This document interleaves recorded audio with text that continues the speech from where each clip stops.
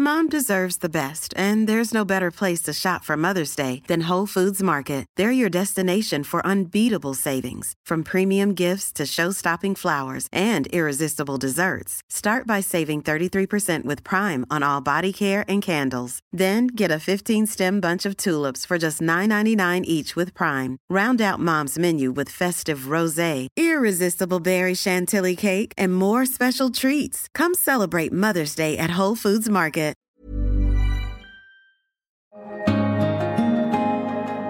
I'm Richard Bayliss, and welcome to the final instalment of Football Belongs. We thank you for joining us across this podcast series. We've thoroughly enjoyed having these crucial discussions around football's place in Australia, and hope you've enjoyed being part of them as well. You can of course go back and read the chapters in the must-read section of the Optus Sport app or on sport.optus.com.au. Keep an eye out for the second season of the Football Belongs video feature series starting in mid-April, which will have episodes on Italy, Albania, Malta, Greece, Scotland, Portugal, Hungary and England. After that, the Football Belongs documentary will precede what should be a great celebration of football on Optus Sport starting in June with the Euros and the Copa America. That's all to come, of course. For now and for the final time, here is your host, David Davutovic.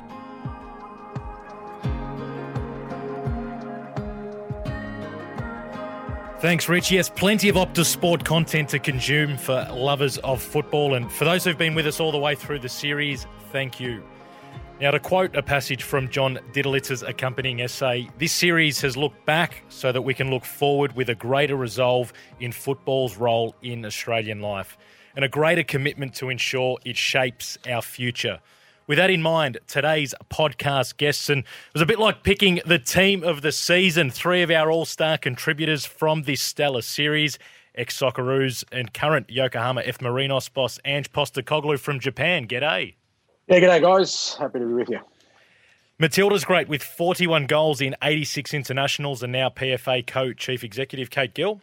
Hi. Good to have you back with us. And also in the studio, broadcaster, journalist and Arsenal and Socceroos tragic Francis Leach. Welcome back. Hello, everybody. Great to be back. Good to be on the team sheet, David. Yeah, you made the cut well and truly. And finally, the series author who will offer a somewhat lengthier intro to 27 NSL games for Melbourne Knights and Sydney United. He then served as FFA Legal Counsel, Melbourne City Football Director and PFA Chief Executive.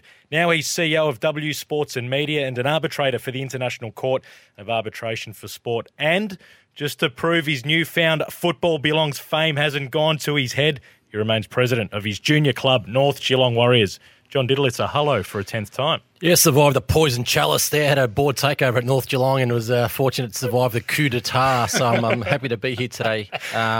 We do have an all-star cast today, so we're really excited that the way we whittled down to three was basically to call everybody who'd appeared, and the three people that answered their phones got the call up. So thanks, Ange, Francis and Kate. We just happened that we got the three best guests as well. So that was quite fortunate. So really... Don't kid us, by the way, JD. Those coup d'etats are very well orchestrated so that you can be reinstated.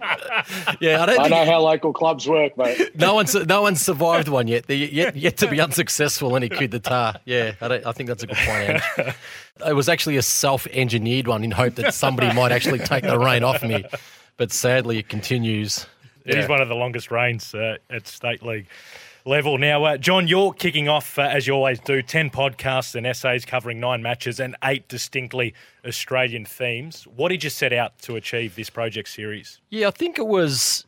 fundamentally, it was to argue the case that football tells the story of our nation, not as it's presented, but as it actually is, more powerfully, more poetically, and more accurately than any other of our cultural touch points. But also what I wanted to do was aggregate some of our most powerful stories in one place. And I did that by threading it through 8 themes of Australian life and giving the football fans, one place, one series, one, volume of work where they could dip into and say, here's some stories that mean we don't need to hide, we don't need to filter, we don't need to contort our game and our love of this game in order for it to have a legitimate place within Australian life. And that that's something that a lot of people have added to, and I think we've been successful in that. I mean, we haven't obviously changed mainstream thinking in that regard, but I think in terms of being able to argue that case, I think we've done that. The challenge then is how, moving forward, we can actually amplify the role of the game, ensure that it does take a rightful place in shaping the next century of our nation. Because we shaped the last century, but we did so without any pats on the back or any recognition. We need to make sure that we're front and centre. And we'll talk a bit about that throughout this podcast about, fundamentally this need to reset our relationship with Australia. And the onus is on football to define what that relationship needs to look like over the next century. Ange Postecoglou, you featured in the Major Events podcast. How have you reflected on the series? Yeah, look, I think initially sort of when JD sort of flagged the idea and whether I'd want to be a part of it, I kind of been on record saying I was tired, mate. I was exhausted about trying to sort of analyse Australian football and the way forward. And, it's one of those where I said, well, I needed a trial separation from the game just to see, whether we could both flourish, both me and the game, without me sort of having my input. But I think what's come through is that we've got to persevere, not just for what's ahead, but also to firmly establish what's come before us. And I still think, whilst in this podcast we'll probably, focus on the road ahead and how we can sort of entrench, as JD said, the game in the Australian sort of landscape, is understand that the pillars that brought us to this point are really important and still undervalued and still under-recognised. And we keep banging on about them as if it's, something that we feel neglected. But I think it takes away from the story of the game, it takes away the story of Australia when we don't really tell these stories and give them the credibility that they deserve. And also, as I said, to show us the way forward. And JD going through the sort of different games and the different moments and hearing the stories of, your Moriartys and the way the women's game has tackled its own challenges in the game and the Socceroos history, which we all know really well, but I still don't believe is entrenched as a pillar in our story. Those kind of things are really important. I think we need to keep persevering in telling it. Yep, and I can confirm Ange did go underground for a bit. He knocked me back on a few interview requests, so good to have you back, Ange. That had nothing to do with me going underground, mate. That's just me knocking you back. Thank you very much. Right, Kate Gill, we heard your views in the Getting Equal podcast episode, along with current and former Matildas Tamika Yallop and Tal Karp and author Fiona Crawford. How do you sum up the series?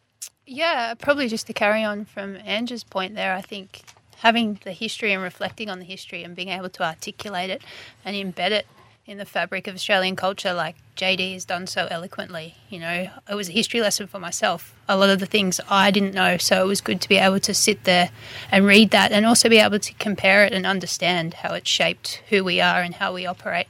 That was probably the biggest takeaway from me. I mean, being a female footballer and operating in the female space and being such a strong advocate for that, we were always in the shadows. So be able to emerge and come forward and just see how vibrant and respected the Matildas are at this present stage in time. I think moving forward from there, we can really build on that and champion our women's football as a shining light for Australian football and Australian culture.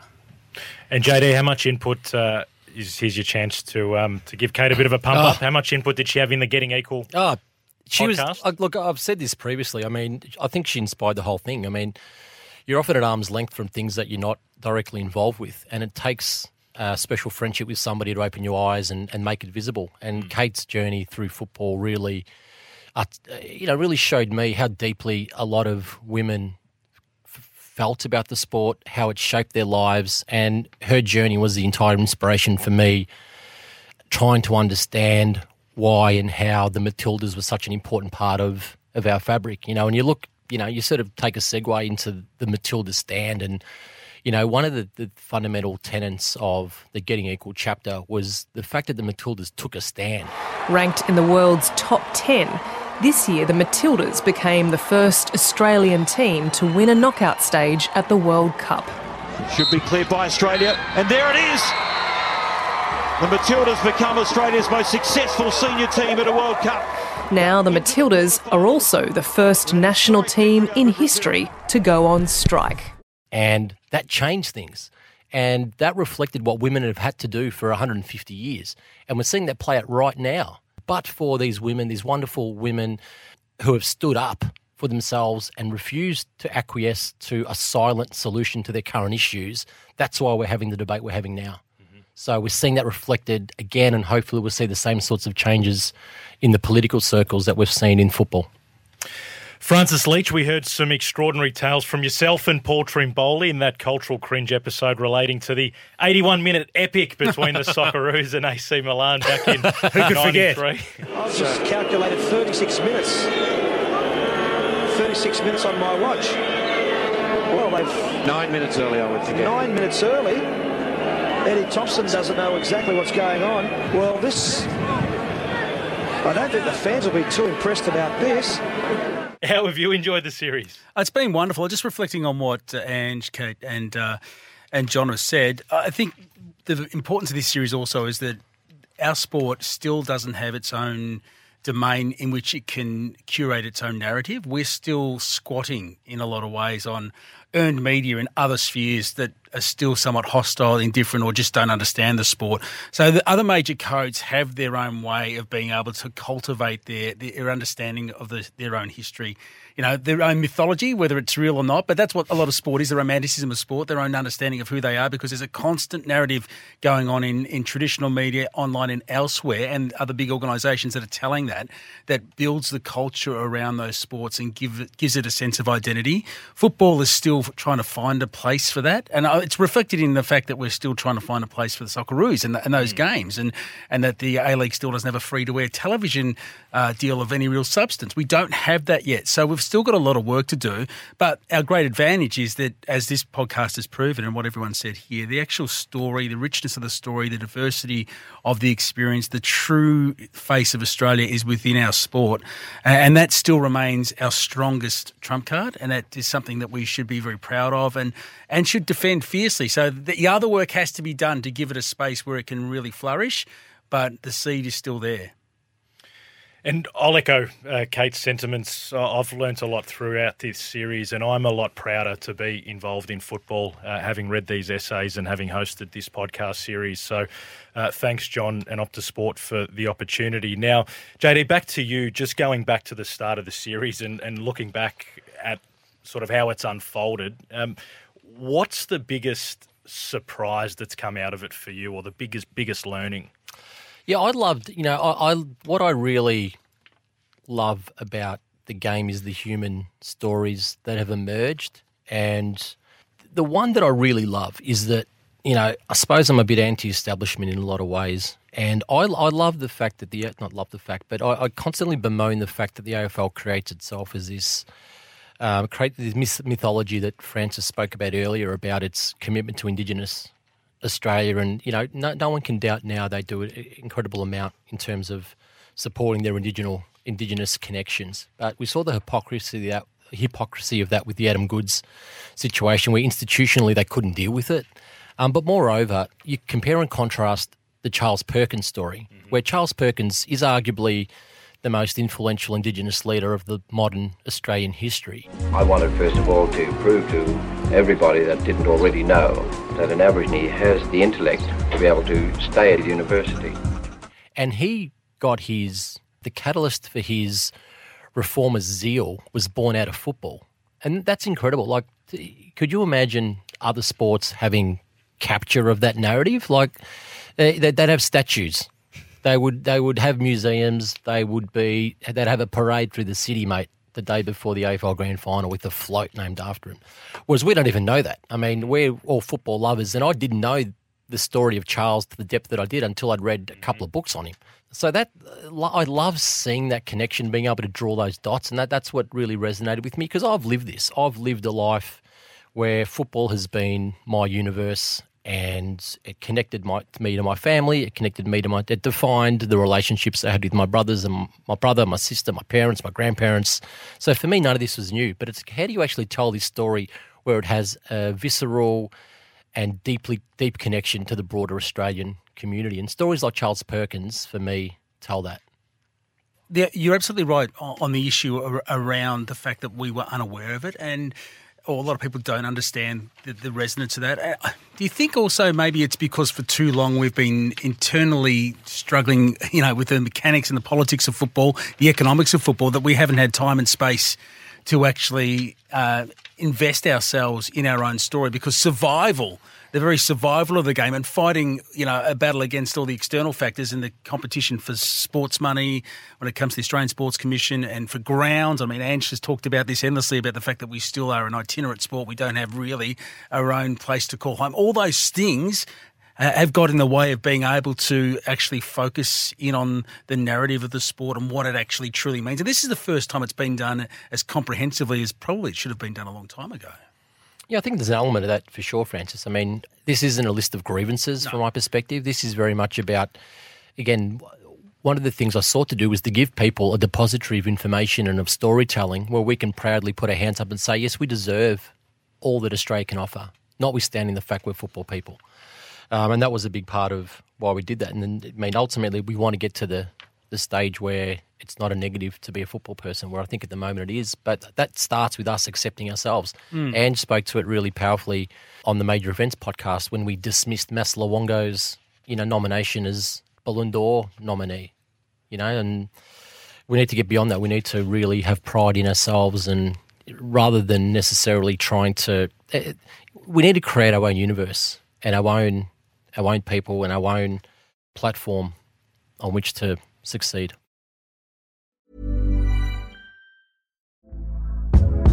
Hey there, it's Michelle Norris. I'm host of a podcast called Your Mama's Kitchen. When I travel, I'm usually looking for a way to find a taste of home when I'm not at home. And one of the things I love to do when I am at home is entertain. And Airbnb allows me to do that. When I was in California recently, I rented a house that had a great kitchen. And when we were sitting around the table, we were all thinking, we're in someone else's house. Someone could be in all of our homes as well. If you have a home, but you're not always at home, you have an Airbnb. Your home might be worth more than you think. Find out how much at airbnb.com/host.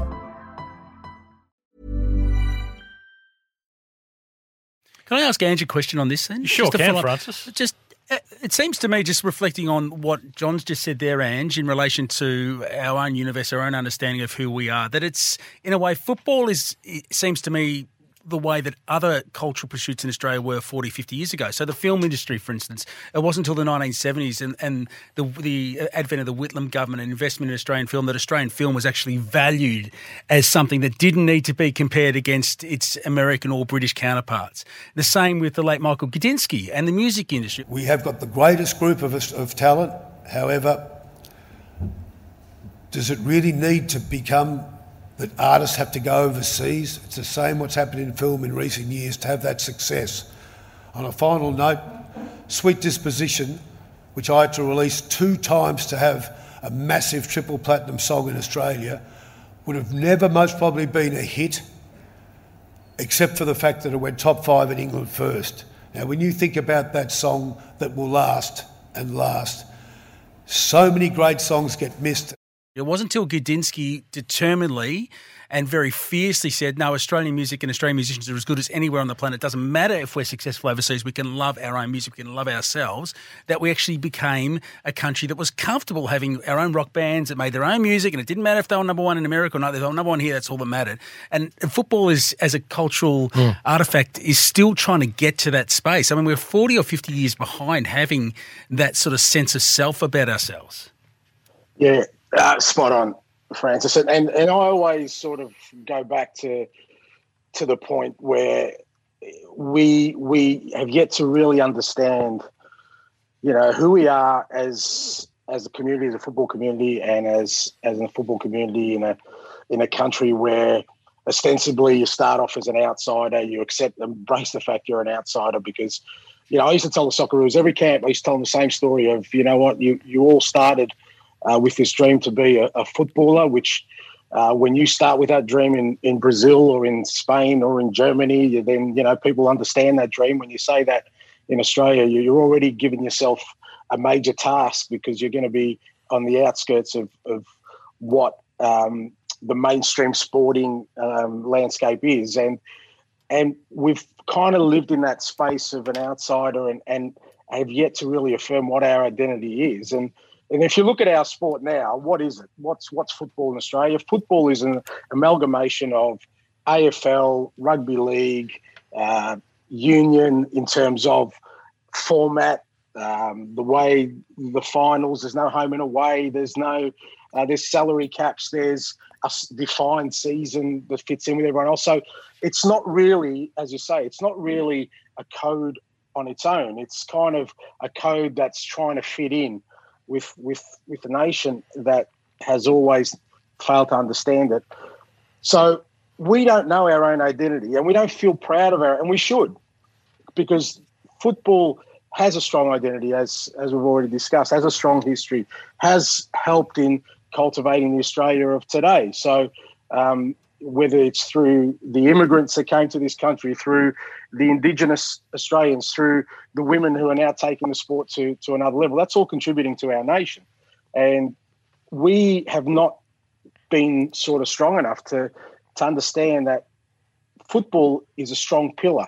And we know what's right in the way forward. We don't need to look at the other sports here and try and mimic them so that we can get some general sort of acceptance. It's actually can stand on its own 2 feet, our football, who we are as people. So, you know, the personal story of me is that my parents came to Australia in 1970s until my dad passed away in 2018. That's 48 years later. He probably couldn't still string a sentence of English together. Didn't want to, right? Yeah. But I think he contributed to society. I don't think that's anything to be ashamed of.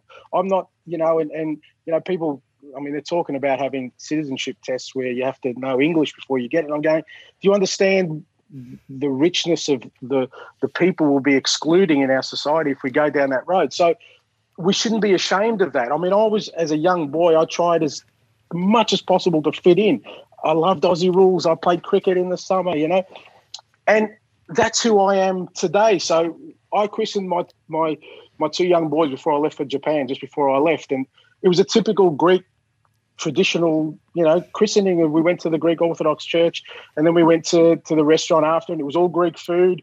It was all Greek music the whole night, and we're all up and dancing, and all the people there, the majority of all my friends were all sort of similar Greek Australian wogs who live in Australia, you know, except for Trimmers, but he's virtually a Greek anyway. And we celebrated. We celebrated the night.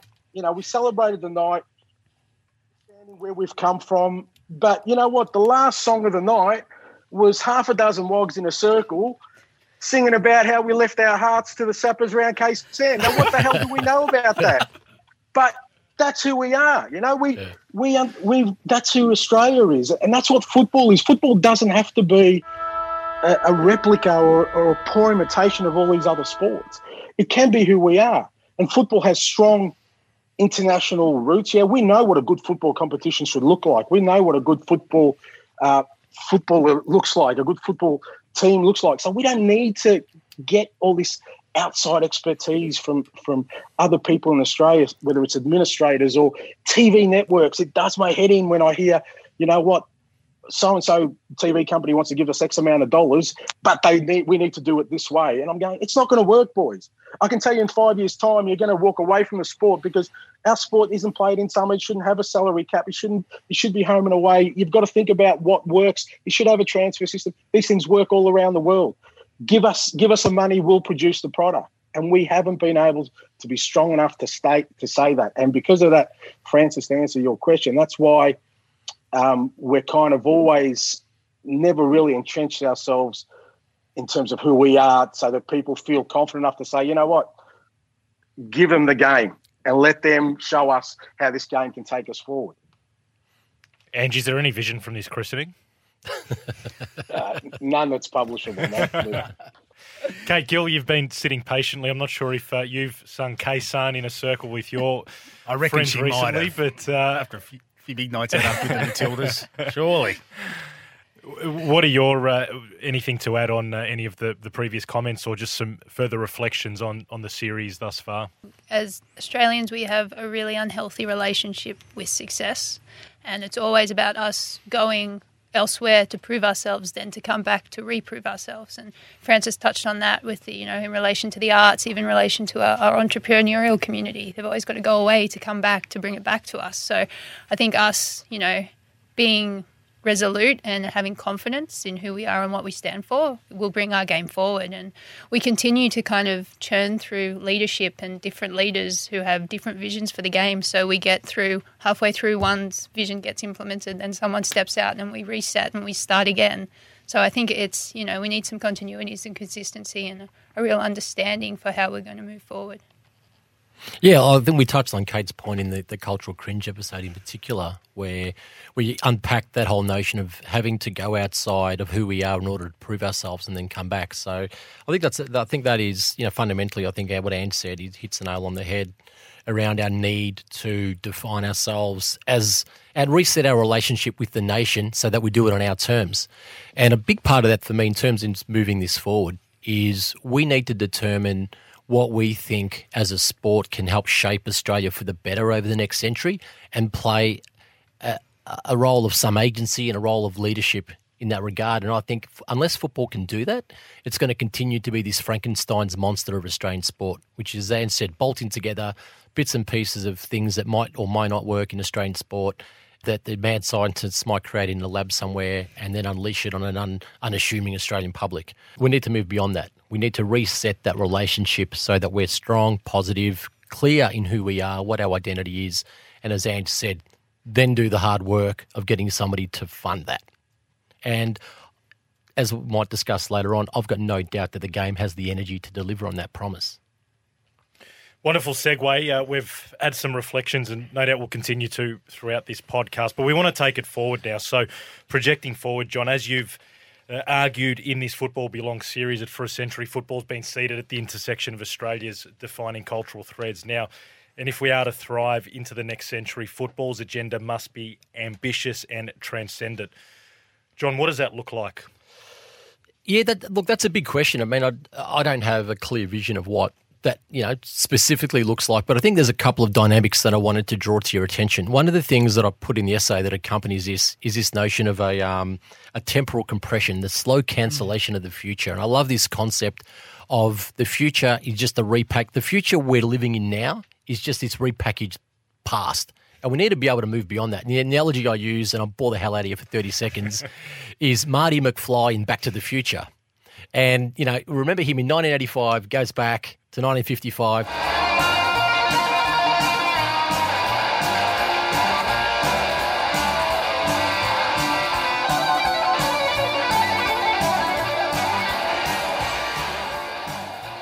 Plays an unbelievable guitar solo, crowd just stands there, open mouth, going, what the hell was that? I guess you guys aren't ready for that yet, but your kids are going to love it. All right, but that was taken from Van Halen's debut album in 78, so 23-year differential, okay?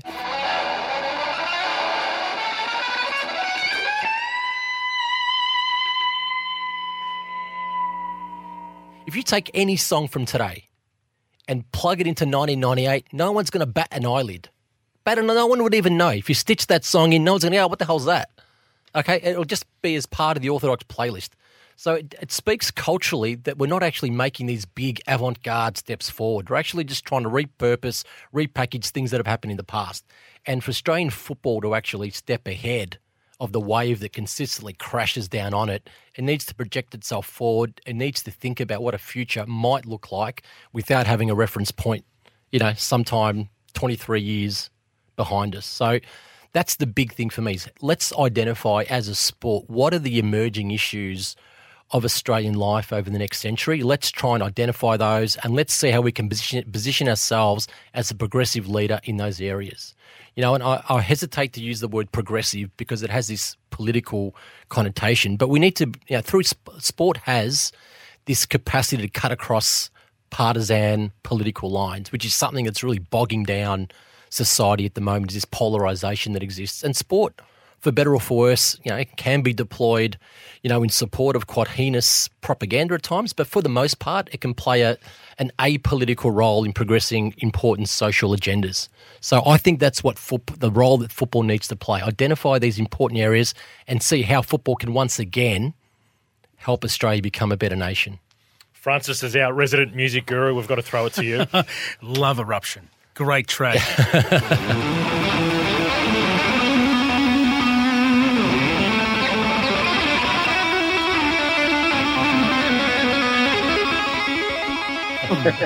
Van Halen's debut album. It's fascinating you talk about that. I think what you're talking about is, if I was to identify what the big opportunity is that we're living more and more isolated, even as our cities get bigger and we live more pressured lives, and we're living in higher density environments and whatnot. But technology and the shift in the work-life balance that we have, where people are working from home more now because of what's happened in the last 12 months with COVID-19, is that community is harder and harder to find, and people are losing the thread on what their community looks like and about their responsibility to actually participate in community, because the only way community, whatever community you're part of, actually thrives is if those who have a stake in seeing it succeed actually participate in it. And we know this from the level of sports membership, whether it's people volunteering to be part of sports, whether kids are participating in. Often sport now has become a drop-off point for kids. It's a babysitting centre for some parents who are so time poor that taking their kids to training is to pick them up and drop them off, and they're not involved. So what I think the opportunity is to actually make football. It's already got the foundations deep. You're a president of your local football club, John. And, of course, everyone in this room has had a relationship with a football club of that nature, is to make that our greatest strength, that football in its diversity, in its universality, it's the international language that everyone speaks with their feet, is a community that they belong to, is somewhere that they can actually participate and be part of, is somewhere that they can play a sport that everyone understands and they feel like it's their sport. That, for me, is a great opportunity, particularly as our cities get bigger and it's harder and harder for people to connect. If we can make football central to those communities, then we've got half a chance for the game to actually become, what we know it already is, but to really embed it in a next generation of Australians who are looking, they're aching for community. I think people really want to be part of communities. They do. I think we've just lost the art, Kate, of finding out where they are. Yeah, no, I tend to agree with you on that. And I think one of the points to move that forward is for football and our football communities to become more welcoming and accessible and visible as well. They need to be a safe place for people to, as you said, bond with each other, create a sense of purpose. So I think being able to open that up and, be welcoming to all disparate people, I think is exactly what we need to be doing. And you touch on a lot of these themes in the Football Belongs video series, which Richard Bayliss teased earlier or at the start of the episode. But just want you to expand on some of the comments made from these three in the studio. Yeah, look, well, for me, the sense of community was what was paramount in my love of the game, because like JD said, football was the thing that brought me close to my father, and all my relationships, even my adult relationships now, all my friends have all come from football. So it was that sense of community that Francis talks about. And I think, because of the situation over the last sort of 12 to 18 months with COVID around the world, isolation has become more prevalent in all aspects of society, because now it doesn't matter how much money you have or access, the ability to travel or the ability, you can't do it, and you understand all of a sudden it's become really stark who your community is, and there's an opportunity there, I think, for football to be that conduit, not just domestically, but when you think about the Women's World Cup, it's not that far away. And I don't know how much the world is really going to change between now and then in terms of, freeing up international travel, and whether people have become comfortable in isolation, that, there's an opportunity to open up the world again, for Australia. And Australia can only grow as a nation if it is open. And football, unfortunately, has fallen into the trap of, in the past, of exclusion. As much as we like to say we're a diverse the most diverse sport and a multicultural sport, we've always put up barriers in everything we've done, whether that was with our local clubs, whether that was in junior football where, we needed elite competition because not everyone could play. We only wanted the best to play and the best had to play against the best. And then we started charging fees and, then we created a league where there's no promotion or relegation because we only wanted a certain part of the community. So we've been really good at excluding sort of aspects of the community, whereas our strength lies in the fact that everyone can play the game. Everyone can love the game. Doesn't matter what your background is. And that's where, again, it's understanding who we are and being comfortable and not afraid of opening our doors up and saying, well, you know what, we are a big church. We will allow everyone in who love it because the love of the game can create so many other things beyond just the enjoyment of the sport. And football is the only one that can do that. I love every other sport. I'll keep saying it. If you grow up in Melbourne, you're almost forced to appreciate what other sports are. But you know what? The only sport that I've heard people say they hate is football. And that's a strong word, Who hates a sport? I don't like a lot of sports. There's a lot of sports I won't watch, not many, but who hates a sport? And the reason they say hate, it's not that they hate the sport. They hate what's attached to that sport at the moment. And that is that it's some sort of thing that is not representative of who Australia is. And it's actually the abject opposite of that. And we're afraid to say that. That's a great point, Ange. I mean, one of the points that we make through this is that, the history of Australia is one of this colonial thread. And that's been this invisible hand that shaped the nation in so many ways. And it's too often characterised by, exclusion and ongoing delegitimisation. So a lot of the people, to chuck Johnny Warren's book in there, Shillers, Wogs and Poofters, these are the groups who haven't been empowered, who haven't been enfranchised, or haven't been franchised, and who aren't authentically embedded in the nation. And that's why Johnny insisted that be the title of his book. And at some point, we just need to take ownership of that. Could I touch on, Dave, just a couple other points that were raised by Ange, which I liked is, one of the points that you raised that I think is going to be a big theme over the next 20, 30, 40 years of Australian life and global life is income inequality. And nothing, I think, will divide the community more so than that. And that'll happen by osmosis over time. And we're already seeing that now impact on our football, where we have, Ange touched on the exorbitant fees people are being asked to pay in order to participate in the game. And, this commodification of children has cultivated a user pay structure, and that cuts access to the game to our most critical talent pool, which is the sons and daughters of immigrants. The same kids that, galvanised the nation in 2006, the same kids that were dropped in a Vietnam War zone in 1967, they're the same kids now who are dialing out of the elite levels of Australian football. So here's our ability as a sport to be a leader and say, you know what, this is going to be a real issue for families, for the community in the next generation. How is football going to deal with that? How are we going to structure up so that we can actually become a model for how different sections of our culture can deal with this growing income inequality? And particularly at a time when, Kate, women's football is emerging and achieving its rightful place within the sport and the wider culture. To have that happening at the same time, that income inequality that you talk about, John, is becoming more prevalent, and that disposable income is disappearing, that young girls are going to see the promise of the Matildas and then be denied an opportunity to do what Ange talked about, to actually chase their dream to become one because it's too expensive. Yeah, no, exactly right. I mean, obviously I'm a minority, but a privileged minority, and I had those experiences, had those exposures, but there's other people out there that are less fortunate than I that would have the opportunity to be involved in football due to the way that it's priced at the moment. Can I just pick up on what you talked about there too? I think the biggest tragedy that could befall the game is that it becomes solely a pay-to-play middle-class game. That will rob the sport of its character. And I will be honest, I think it'll rob the sport of the sort of resilience it's had to have to actually survive, and has brought the best moments of the game at an international level has been the resilience that's come from learned experience of people having to fight for their place in the world. I mean, Ange instilled it into his teams in many ways, his Socceroos teams, to understand that. If we have an academy-driven, elite-level football that delivers, kids who become professional footballers with no life experience or no exposure to any challenge, then the game is going to struggle. And this is before we even touch on the Indigenous community, isn't it? which is where we very much could find our next superstars. Yeah. Ange?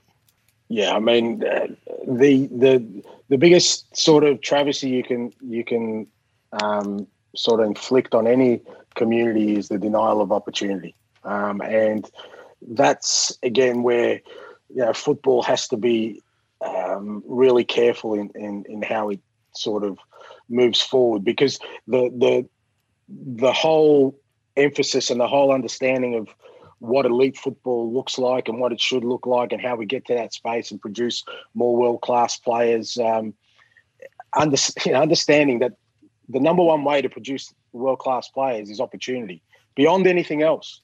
Because from my perspective, still the best football factory in the world is the poor areas of Brazil.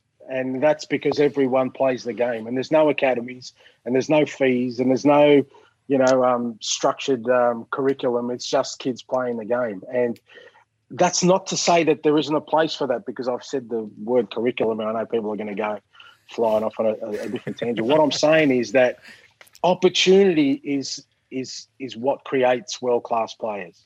Opportunity, because if you have 1,000, 2,000, 2 million kids playing the game, irrespective of the quality of what they're doing, you will produce world-class footballers. If you shrink that to 10% or 1% that can afford to play, then you're going to produce less. So opportunity, and our game should be able to afford that opportunity to through community, should be able to afford that opportunity to every boy or girl who wants to play the game. Let's drill down into some specifics from your essay, John. You touch on football's infrastructure deficit caused by a century of being an outcast. You touch on the potential for the building of community courts. You touch on the struggles of the First Nations people and what can potentially be done moving forward in that space. You touch on human rights and the Women's World Cup, which offers Australia limitless scope. If you want to just drill into some of the specifics of those as we project forward. Yeah, before I launch into that, David, this is how we actually reposition the game so that we can be, not that we haven't been successful. I think we've been successful in a range of ways, but where we can start transcending our current lot. And that's, Johan Cruyff's been a big inspiration for me personally, just seeing the way he thought and the way he was a genuine visionary in how football needed to be played, but also its role in building communities. We saw that through his work with the Dutch. We saw it through his work at Barcelona. And one of his sayings was every advantage has a disadvantage. And Malcolm Gladwell unpacks that in his book called David and Goliath. And some of the things that Ange touched on earlier was thing about how we're different to everyone else, and that's what we need to embrace, because we're not anchored to some legacy. We're not anchored to, the heroes of yore. We're not anchored necessarily to a history. We're unencumbered to shape what our future might look like without too many barriers. And that's a really wonderful position to be in. So the question for the game is, how do we actually use that now? How do we, whilst being at this significant disadvantage in relation to entrenched institutions, how do we as an underdog think differently? How do we adapt? How do we throw away the old rule book and reinvent ourselves for the future? And that was really underpinned my thought process on what these sort of key initiatives might look like. What can we do, ties together, being the underdog, being able to be a face of what future Australia might look like, but also have some interest in positioning the game for the future. So some of the things we discussed was, I'll probably throw over to Kate on this one too, is when I looked at gender equality, one of the things that struck me most was the different faces that were impacted differently in that movement. And it was a movement. They call it the feminist movement for a reason, is that they were trying to progress social issues. And it wasn't simple, because you had so many different people drawn from so many walks of life seeking different stages of progress at different speeds. And that's very much football. There's so many different cultural communities. There's so many different faces that constitute our community that it's really hard to have a one-size-fits-all approach to what the game needs to look like. So I think the first step is, okay, just don't try and constrain us. Don't try and build a framework or an architecture around the game that, again, is this Frankenstein's monster or has to fit into a specific paradigm. Let's actually be ourselves and unleash it a bit more rather than just, try to have a a prescribed model for how the game's going to be managed. Yeah, no, I most definitely agree with that. And I think especially around the women's game, like we're coming from a long way back. So any progress and opportunity moving forward is such a great thing. And the biggest thing that we've talked about, JD, a lot is, transitioning the women's game to be shaped and felt like the men's game. We have to give it its own space, its own room to breathe, and we have to appreciate it for what it is. And we have to understand that it needs to have its own platform and its own framework that suits how it's going to grow and evolve along the journey. Is your sense, Kate, that it's developing that pathway to having a real independent identity that isn't sort of secondary to men's football or dependent on the sort of the model of men's football? Yeah, most definitely. I mean, what we've got a clean slate. So we can talk to the players and engage with them and work out how they want their framework, their model, their careers to be shaped and look and feel. And yeah, I don't think we need to make the same mistakes that we have with the men's game and just treat the women's game exactly the same. It's got its own space. It can grow, it can develop, and it can have its own framework. Yeah, and that's really important because that, for me, the underpinning anchor for that is this notion of self-determination. And I think that's a really important theme for so many different communities is, you have this model of, you see it happen all the time with Indigenous programs. Let's just, a few white guys in Canberra, let's work out exactly how this is going to happen. Or, the FA or the AFL, whoever it might be, okay, this is going to be our Indigenous program. Hey, how about you actually let them decide how they're going to do it? For without Aboriginal people in Australia in a suitable and equitable position in Australian society, there is no future for Australian people either. The two things have to go together, the advancement of Aboriginal people with the advancement of the Australian nation. And that same lesson applies to football and this notion of self-determination and resetting our relationship with the game, and I'll talk about this more in the Women's World Cup context. But, we're bringing the world to Australia. We're bringing Australia this most magical event that you'll ever experience, and the net benefit to the game might be zero, and the benefit might be to the AFL stadia and the rugby league infrastructure and tourists, hotels and other, businesses who've got no vested interest in pouring money into football whatsoever. Yet these people are the beneficiaries of soccer's global reach. So we've got to, when we're bringing a World Cup to Australia, we need to be very clear. Here are the terms. We're going to bring you the World Cup. We're going to bid for the World Cup and we're going to bring it here. But you're going to build this stadium for us. You're going to run it this way. You're going to do this on our terms, not the other way around. And if you go back to the bid that we did in 2010, 2011, that was totally on the terms of the institutionalised mainstream. We were actually building and investing in the AFL more than we were football. So that's part of that resetting, Kate, when this notion of self-determination is let us determine what we think our future needs to look like. Now, we're doing you a favour, Australia. And we've seen that play out now through the MCG, Adelaide Oval, Perth Oval, and the unavailability of those stadiums for these World Cups. And then all of a sudden, when the venues get announced, we see on the headlines in the newspaper saying the MCG's been overlooked for a World Cup venue. Well, no, the AFL actually said that we can't have those venues. Well, that's just poor events. Journalism by lazy people who don't know how to do their job, David, who write that stuff. Journos don't write the headlines.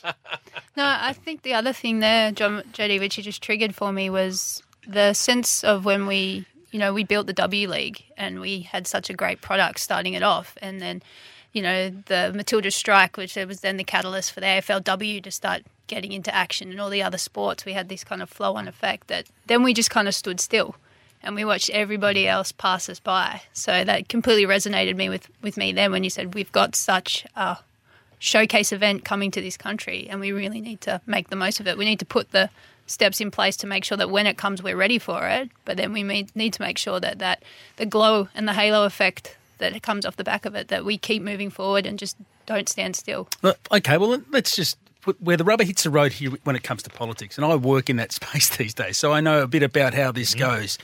We need a champion. We need people who are prepared to put stick their chins out a little bit and actually walk the corridors of power and get results for us and have a unified vision and the ability to actually prosecute a narrative and a case within those areas where decisions are being made to get results done. It's one thing to wish it into existence. It's another thing to actually execute it. And that takes a discipline and a shared vision and a commitment to an outcome, which, I don't know, Ange, have we got faith in the game yet that we can actually have a shared vision amongst all the stakeholders who matter most, who could actually see through a dividend that will leave the next generation of Australian football people with a better place?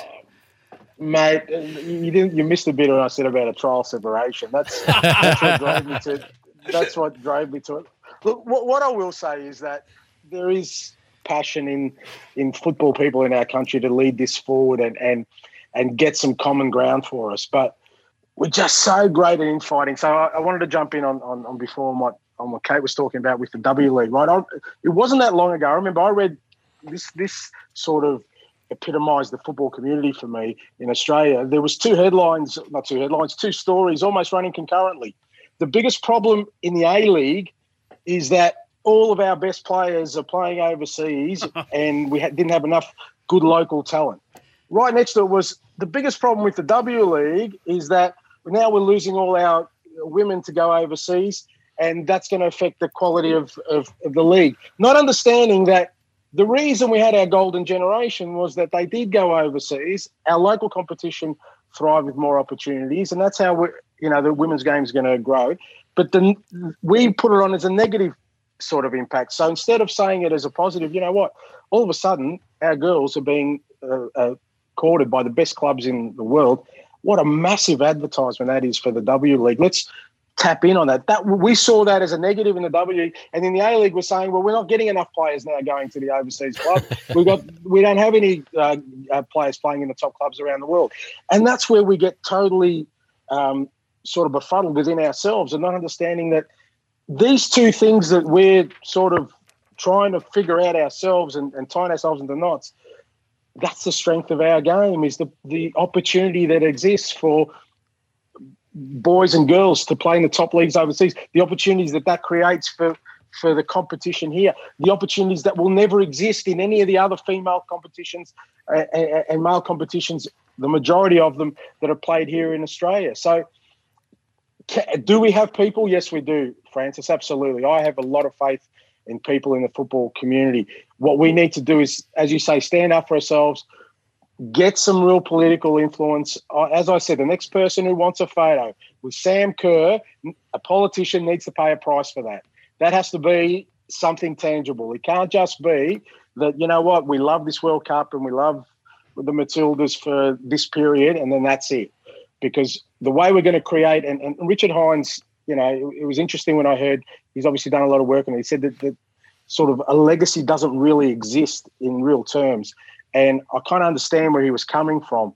But I think in football terms, we can create legacies, football legacies that are bricks and mortar, that will create more opportunities, that will help, grow the game, but more importantly, give society sort of a clearer path forward as to what we can look like as a nation. Righto, you get the keys to the Australian football castle. You cut out all of the other stakeholders. You've got full control. Your objective is for football to become successful, mainstream. What are the things you do in the short, medium and long term, starting with you, John? Well, it's a big question unannounced, David, to just throw on me. It's really interesting looking at all these things. One of the big things we lack and have lacked historically is our ability to have influence within political circles. Now, that's a total function of the way soccer's been delegitimised for well over a century. We haven't been able to transcend that. When will we ever have a, sports minister or the head of the Australian Sports Commission or Sport Australia who's a genuine football fan, who actually knows the game, who understands the ecosystem, who understands how it works? That's never happened. Because people like us don't tend to be elevated into those positions for whatever reason. So I think that's a really important element to this, is our ability to get people in those sorts of roles. Mm-hmm. And that's not a simple one. You've got to identify the right people and actually push them and develop them and nurture them so they can actually take, when they get an opportunity to be in those positions, they can succeed. Sorry to interrupt, JD, but we haven't even done that in football, let alone in outside football. The leadership positions in our own game haven't been held by football people. Yeah. So that's where the problem lies. How's the outside community going to have confidence in us when every time we've looked for some sort of leadership, we've gone somewhere else? Yeah, absolutely. I think that's it. Look, the first point, I think the fundamental first point to all of this is we need to, before we can convince the nation of our bona fides, we need to convince ourselves. And we need to convince ourselves of football's place in Australia. 100%, Ange. I couldn't agree more. And until we do that, we can't actually move to the next objective. Mm-hmm. Francis Leach, or Chairman Francis Leach, what would you do? Well, obviously the very first objective, and it's coming up very quickly on our radar, is to run a successful, brilliant Women's World Cup. And that is to showcase the game in a way that this country has never seen before, which will give you the leverage then to actually walk those corridors of power a little bit taller. So we've now committed to a World Cup. We need to, in partnership with FIFA, deliver the most outstanding event this country has ever seen. And the beautiful thing about the Women's World Cup, Kate, having been to the most recent one, is it's in a really sweet spot at the moment. If the Men's World Cup is over-commercialised, a little bit remote from fans, a little bit hard, unless you've got, it's so big, it's brilliant, but it's so big that it can be a little bit overwhelming, a little bit sort of detached, a little bit sterile. The Women's World Cup has still got that tangible sense of community about it. There's something sensationally authentic about it. I mean, being at the final of the Women's World Cup in Lyon a year and a half ago was one of the best days out I've ever had, because it was a major event, but it had a sense of community. And what I felt from that was really unique. And so we've got a chance to bring all those elements together that we've talked about the strength of the game, its diversity and its connection with community, to the fore. So that's the first thing we've got to get right and make sure that works for us. The next thing that I would do is to have the difficult conversation about defederalisation of the sport. Because what we've got in Australian football at the moment is 7 or 8 silos of power with duplicated infrastructure when it comes to bureaucracies that provide little centres of conflict and roadblocks to actual real achievement and advancement of the game. It's a difficult conversation, but my feeling is that most of the big sports in Australia that have federated models that are sort of run on the basis of what used to be the old Olympic model, that you've got state federations and then the national body, and then you pick an Olympic team and off you go, are falling behind. Rugby union, falling behind. Cricket in its own way hangs on because it's so big, but even that is losing its power and it has lost market share, particularly when it comes to Test cricket, because of that federated model. It's no longer a dynamic way to run a major sport. Now, it's obviously very difficult to get that right because you do have that problem when it comes to looking after the grassroots and people within those communities having control of the game, and then the bigger picture of a national approach to the game. But somewhere in there's got to be a model where we can do that, and that we can get rid of these roadblocks and these power centres, which are just detrimental to the game. I wasn't involved in what happened with Heather Reid being removed from the board of the FFA recently, but what I can say is that Football New South Wales has $1 million plus debt. And the fact that the people at the head of Football New South Wales spent their time and energy having a board fight over the bona fides of one particular individual over what seemed to be an exchange of words with no real consequence, it just does my head in that that's the way that people running our sport are spending their time and energy. It's not good enough and it's got to change. Kate? Yeah, I agree with everyone, but probably going back right to the start there, I think, and I'm going to borrow from Jim Collins, it's all about having those level 5 leaders in the space, which is exactly what we need. We need people that care about the cause and the movement, not about themselves and their self-interests and their agendas. I think that's the only way that we will really change things. Mm-hmm. Ange? I just think don't flinch. Like this, I've got no doubt we'll have an unbelievable FIFA Women's World Cup because Australia always holds fantastic events and it always embraces. But when we go in there asking for what we deserve, whether that's Women's World Cup, whether that's the next TV rights deal, don't flinch. Don't just take what's given to you because you're worried that you might not get nothing. Believe in yourself. And we haven't done that. We've too often just and it's not always about finances. It's not always about, I know we've always sort of been the poor relative in the sporting landscape in terms of funding. I get all that, but for us to make a leap forward is we can't flinch. We've got to believe in something. We've got to believe in who we are as a code and believe that we can deliver on what we say. So that, like I said, whether it's a FIFA Women's World Cup or it's the next TV rights deal, or it's the way the A-League and W-League are structured, when we have a clear understanding of what that is, back it to the hill. Don't dilute it just because you're worried that we might not get what we want. Just don't flinch at that moment. And we've flinched too often. Too often we've diluted or watered down what we really want for this game. I think everyone knows what we want for this game. I think everyone understands the power of the game and what it can become. But whenever it comes to the crunch time, we've flinched. Most of the time we've flinched because the people in the room don't really believe in the cause. They don't really believe in the game. They're there because they're serving a term and are doing the best they think for their term in that game. And then they go on and serve, whether it's another sport or another industry. You need people in that room when those big decisions are made to sit there and not flinch and make people believe. For me, it's as a coach, it's like walking into a football club with a billionaire owner and he wants to pick the team. If you let him pick the team, the first thing that's going to happen, or the nearest thing that's going to happen, is you're going to be sacked within the next 6 months. You've got to sit there in that room with a billionaire, and I've done it, and say, no, look, you put the money in, I'll make the decisions. I'll cop the flack if it doesn't work out. You get all the plaudits if it's successful. And that's what we've got to do as a code moving forward with all these things, because they're all great opportunities as I see them. But there'll be missed opportunities if, once again, we flinch. And I hate the word, I know JD used it, I hate the word mainstream. I don't understand mainstream. I've never been part of mainstream. I know Francis has never been part of mainstream. And I think about, the way he's conducted his journalistic career. He's always been trying to do something different. Kate, by becoming a female footballer playing in Sweden, playing overseas, we've all done things that have been outside the mainstream. That's what makes the game unique. So let's bring them to us rather than us trying to go into them.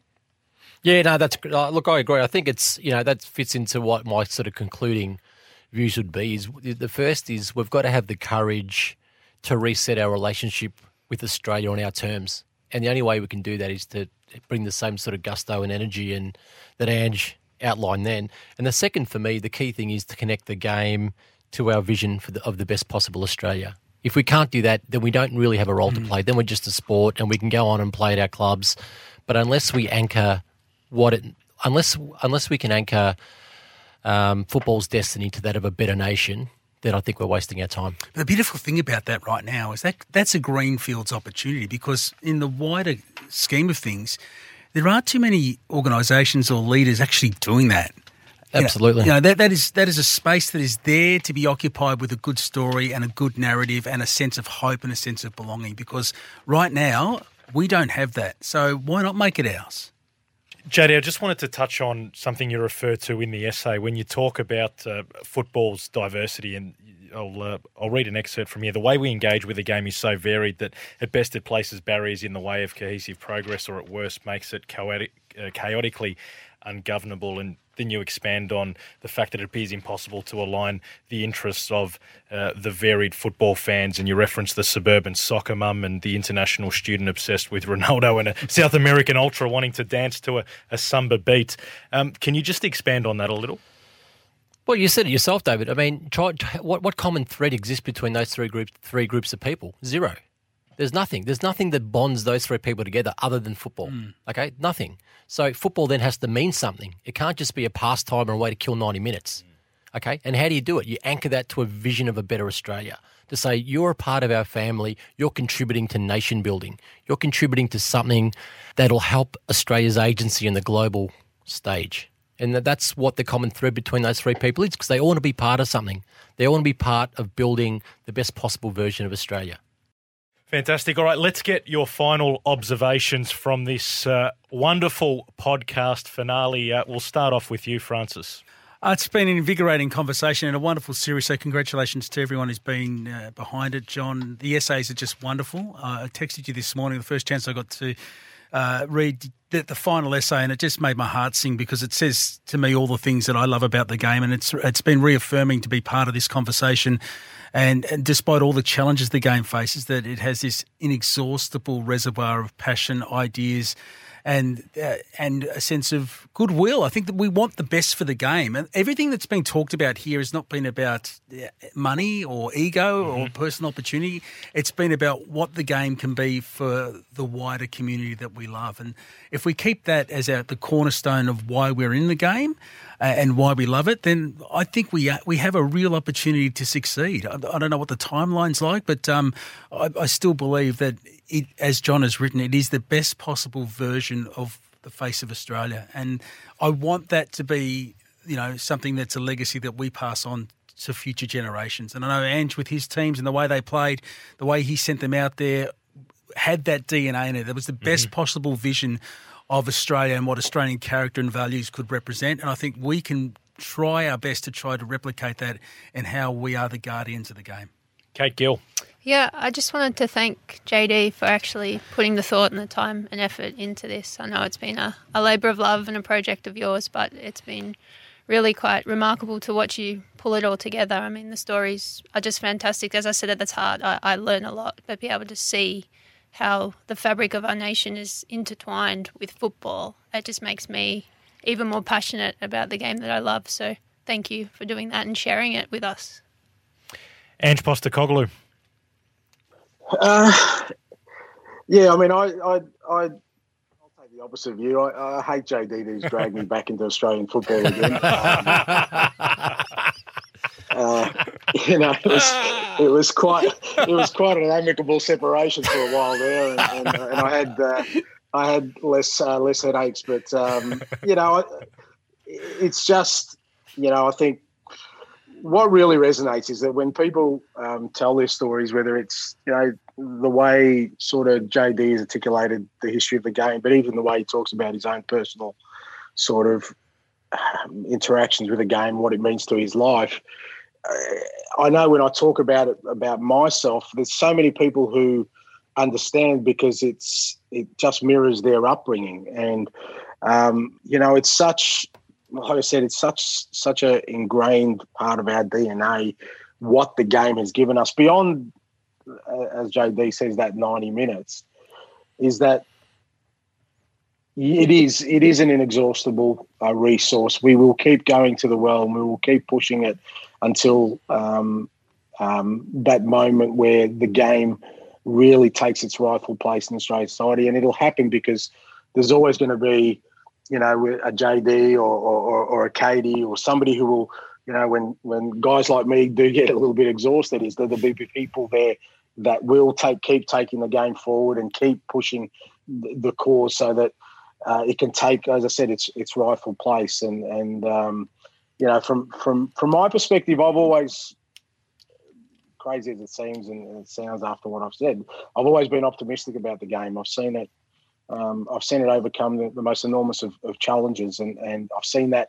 within individuals in the game, but also the game itself. And I've got no doubt that as we move forward, at some point, I'm hoping in the very near future, within our generation anyway, we'll see the best version of our game.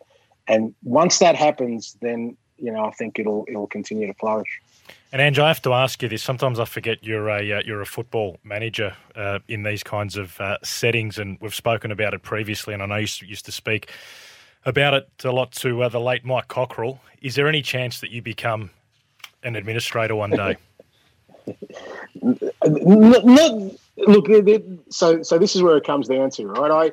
I for a long time, and I think that's what in the end got me, was that's where I saw myself. I wanted to be a sort of a vehicle for change, and wherever that may sit, as a manager, administrator, whatever it was, I wanted to change because I'd gained so much from the game, and I thought I need this to go everywhere. I need other people to get what I have, and the sacrifices that my parents made for me to have this wonderful life through the game. I wanted to share that, but in the end, trying to have both hats was what got to me in the end. So, I think I've found out that being a manager is probably my vehicle for change. I think people eventually get sick of me and what I have to say when I bang on about the same things, and I think hopefully by the producing teams that play some decent football, having some success, that becomes the major cause that I can have in sort of giving the game a sort of positive future. He hasn't ruled it out, has he? You make that one, Dave. Yeah. Final words with you, JD. Hey, look, it's really interesting you say that, Ange, because one of the things I was going to say is real transformative change happens on the pitch, because by teams playing a certain way, by teams achieving certain things, by footballers conquering Everest, that's what really makes the exponential growth of the sport. So when a Sam Kerr emerges or a Harry Kewell or a Mark Viduka emerge, that becomes a huge shift to the way we perceive the sport. So we can never lose sight of that, is what happens on that pitch. And that's why I think with you as the coach and what you've achieved is exponentially more important than what any administrator might do. I mean, I think half the time an administrator just should be there to be a safe pair of hands and let the players and the coaches do their stuff. But I think that's ultimately where you can have these really huge leaps forward. It doesn't happen without all the stuff that happens, on pitches around Australia every week, but that's where you have the real growth. But, from my end, I just wanted to thank everyone who was a guest during the podcast series, particularly, Ange, Francis and Kate, who came in for a couple of sessions. So you're three people whose opinions I respect probably more than anyone else in the game. So thanks for coming in and sharing your views, and I'm touched by the time everybody else took to be a guest. Ange, I've got no remorse dragging you back into this cesspit because I was on the receiving end of so many spankings by your Brisbane Roar team that this is my penance. I recall a 4-0 drubbing at Suncorp and getting hauled into the principal's office afterwards and go, how the hell did they beat you 4-0? Okay, didn't you see they're overlapping fullbacks? I haven't seen that before. You hide Van Skip, he's meant to know this stuff. I don't know. I mean, so I got no remorse, mate. This is totally a payback for all those thrashings that I was on the end of. But finally, big thank you to David Davidovic and Richard Bayliss for their outstanding stewardship of this through the whole process. So Dave wouldn't have worked without you, and Rich Bayliss for his support from the outset. So, hopefully the game can, onwards and upwards. We love it. We live it. It's our life. There's nothing more important to any of us than the sport. So hopefully, we can start to mobilise the army that we need. Amen to that. Ange, anything to add to that? No, I mean, JD can take solace that he wasn't the only one. There was a few that got the spanking.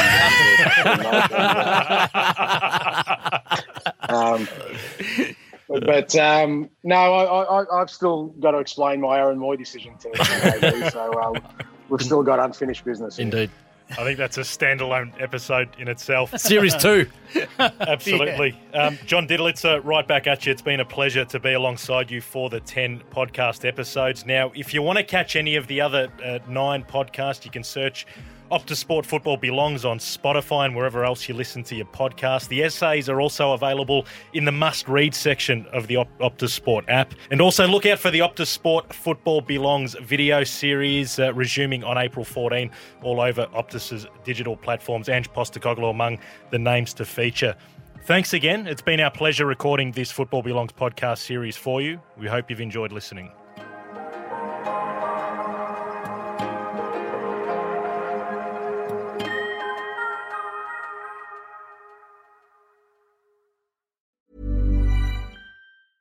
Mom deserves the best, and there's no better place to shop for Mother's Day than Whole Foods Market. They're your destination for unbeatable savings, from premium gifts to show-stopping flowers and irresistible desserts. Start by saving 33% with Prime on all body care and candles. Then get a 15-stem bunch of tulips for just $9.99 each with Prime. Round out Mom's menu with festive rosé, irresistible berry chantilly cake, and more special treats. Come celebrate Mother's Day at Whole Foods Market.